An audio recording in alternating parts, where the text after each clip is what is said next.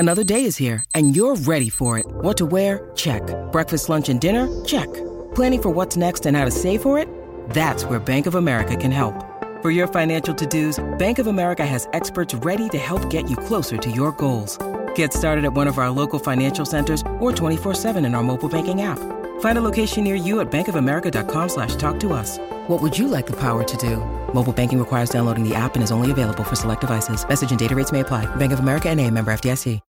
When you need mealtime inspiration, it's worth shopping Kroger, where you'll find over 30,000 mouth-watering choices that excite your inner foodie. And no matter what tasty choice you make, you'll enjoy our everyday low prices, plus extra ways to save, like digital coupons worth over $600 each week. You can also save up to $1 off per gallon at the pump with fuel points. More savings and more inspiring flavors make shopping Kroger worth it every time. Kroger, fresh for everyone. Fuel restrictions apply.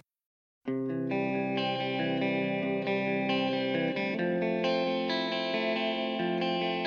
know, there's a pretty convenient label for identifying the passive or casual hockey fan at a game.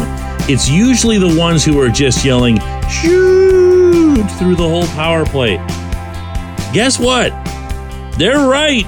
And if you think that they're wrong, you're wrong. Good morning to you. Good Friday morning.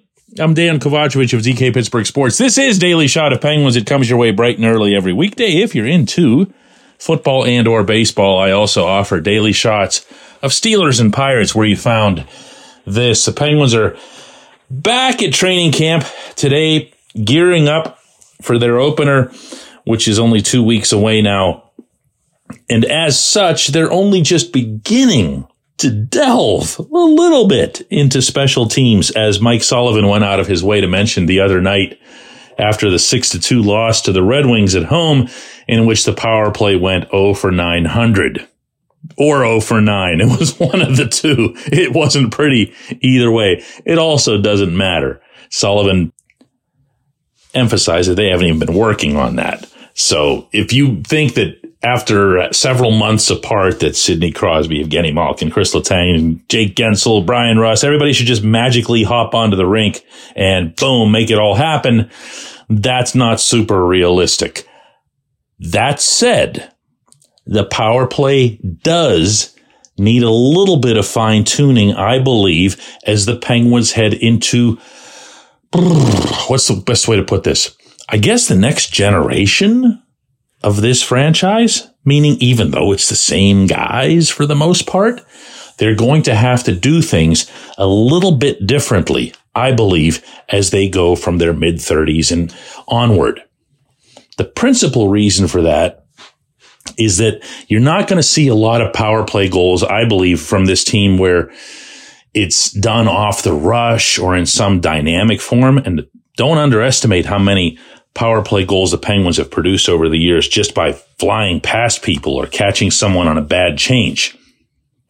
It's going to have to be a dissection. It's going to have to be, and I keep making this comparison here, but I think it's a worthwhile one, something more akin to what the Detroit teams were doing a few years back when they had all those great players who were older.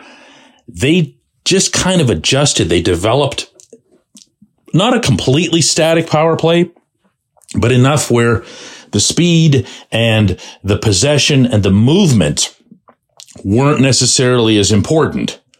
What was important and what always will be important on a power play is to shoot the puck and to have mechanisms from there with which to finish those plays. Believe it or not, this group of Penguins, these 5 guys that I've already mentioned, are actually pretty good at this. They just need to be reminded of it on occasion, and I think starting this year, need to have it become more of the default mode than ever before. This portion of Daily Shot of Penguins is brought to you by the good people at the Greater Pittsburgh Community Food Bank, where they're committed to providing food for all of our neighbors in need across Western Pennsylvania. They, in turn, need your help. Find out how $1 can be turned into 5 full meals for those in need. Visit pittsburghfoodbank.org. All right, so who's the net front guy is probably the first thing you're thinking, right? Well, if you're just going to gun it from the points, you got to have somebody there to, who's big, strong presence. You actually don't. You actually don't. The way hockey is played now, no. The way penalty killing is conducted now. I had a really good talk with somebody about this at the draft in Montreal during a kind of a lull moment. They pointed out that a lot of teams' PKs now have their defensemen fronting forwards who are in front of the net. Old school, bash them, crash them, crack the stick over their spine, do whatever it is that you have to do to get them out of there. New school, don't let the puck arrive. They can't hurt you if the puck doesn't get there. As such, it doesn't matter who's in front. Think about it. If you have Jake Guentzel in front of the net, and Jake's actually really good there, and you have shots coming in from the point, and nobody's behind him murdering him, then all he needs to do is rely on his skill for tips, redirects, rebounds, whatever the case would be. Think about Sid off to the side of the net, where he's been, wow. I mean, Sullivan has said in the past that he might be the best he's ever seen at that very specific position. You know what I'm talking about, off to the right. And you don't see many teams moving him. You see them pretty much allow him to be there because, again, thought process, we're not going to let the puck get to him. He can be the world's greatest player still, and he's not going to hurt us if he doesn't have the puck. Say what you want about the merits of that, but that's also why you're starting to see defensemen do those deliberate misses. You know what I'm talking about. Fire the puck off the end boards and let the other player get the puck that way. That way you're not preventing the puck from getting through because you're shooting it way too hard. It's also why you saw Letang, I thought this past season, utilize that maneuver where he just goes down low. Because Sid's left-handed, Sid reaches his stick out wide and leaves a clean lane for Letang to get the puck down there, gets it there, and Sid has all kinds of options. And you don't generally want Sidney Crosby to have a lot of options when he's that close to your net. This is what needs to happen. What doesn't need to happen, and you knew this was coming, and this is the stuff that frustrates the fans, and I believe rightly, is all this attempted horizontal stuff through the box. Look, when it works, it's a beautiful thing to behold. We were blessed to have watched a decade and a half of Mario Lemieux pick apart every box anyone ever threw at him. If they put two guys on him, he was able to get the puck in the perfect spot for three of his guys to take somebody on 3-on-1. There was no beating him on the power play. And it's wonderful. It's artistic. It's also not realistic. Not this year, not in this brand of hockey. Coaches, not just Mike Sullivan, not just Barry Trotz, not just other guys who believe in this philosophy, but those two for sure, will do anything that they can to keep the puck out of the middle of the rink, not just in front of the net, but the entire vertical box known as the slot. They don't want that puck getting into that area. If and when it is, all the sirens go off. You do anything that you can to get it back out of there. So if somebody wants to play around and hang on to the puck and try to find some kind of holes or put a pass through 3 sticks or 3 skate blades or whatever it is, go right ahead. Go right ahead. We don't think you can do it. We as a penalty killing unit don't think you can do it. The way to beat that is to shoot the puck. You're not going to stop a shot more often than not if it's well placed, in addition to having a little bit of oomph behind it. This power play needs to become that on a more consistent basis, starting right now. When we come back, J1Q.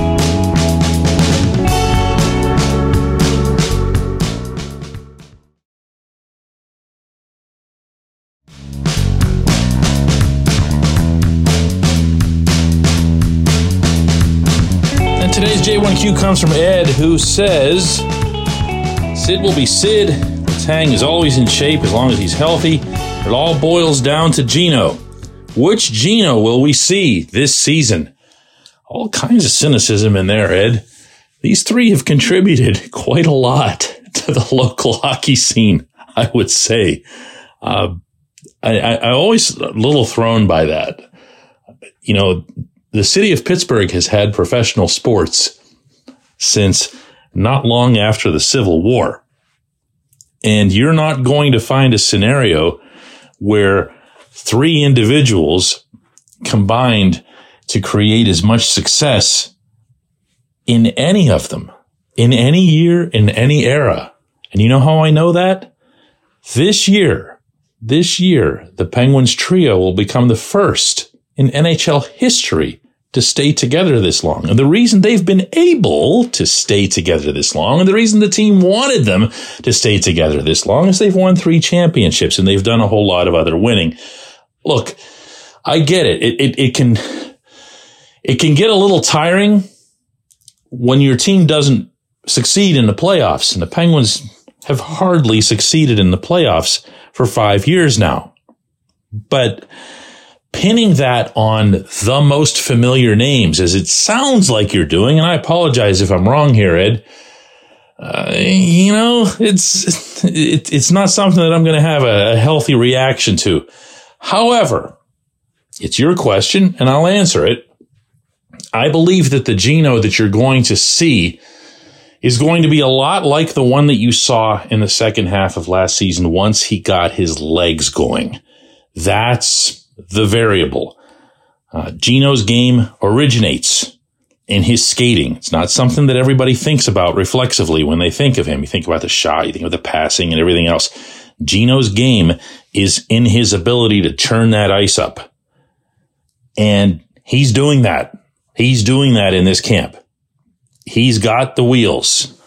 It's a matter of staying healthy, as you suggested for some reason, in association with Letang, even though Letang was pretty much available all year.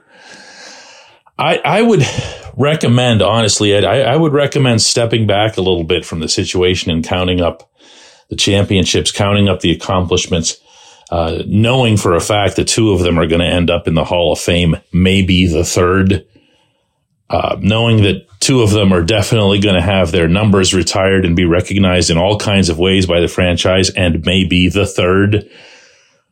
And really, honestly, worrying a whole lot more about the supporting cast. If you get the production that you got from Sid and Gino once they came back from significant issues the previous summer that needed to be addressed, and it had needed to be addressed for a while, you got 2 terrific players. You got 2 guys that were top 20 players in the NHL, and you got yourself a top 20 defenseman. And you have them this year at basically bargain rates. So they didn't even stop you from building the rest of the team the way you'd want to. Look way, way, way more at the goaltending. Look at the offensive production that you might get from the defensive core other than Letang, particularly that Mike Matheson's also gone now.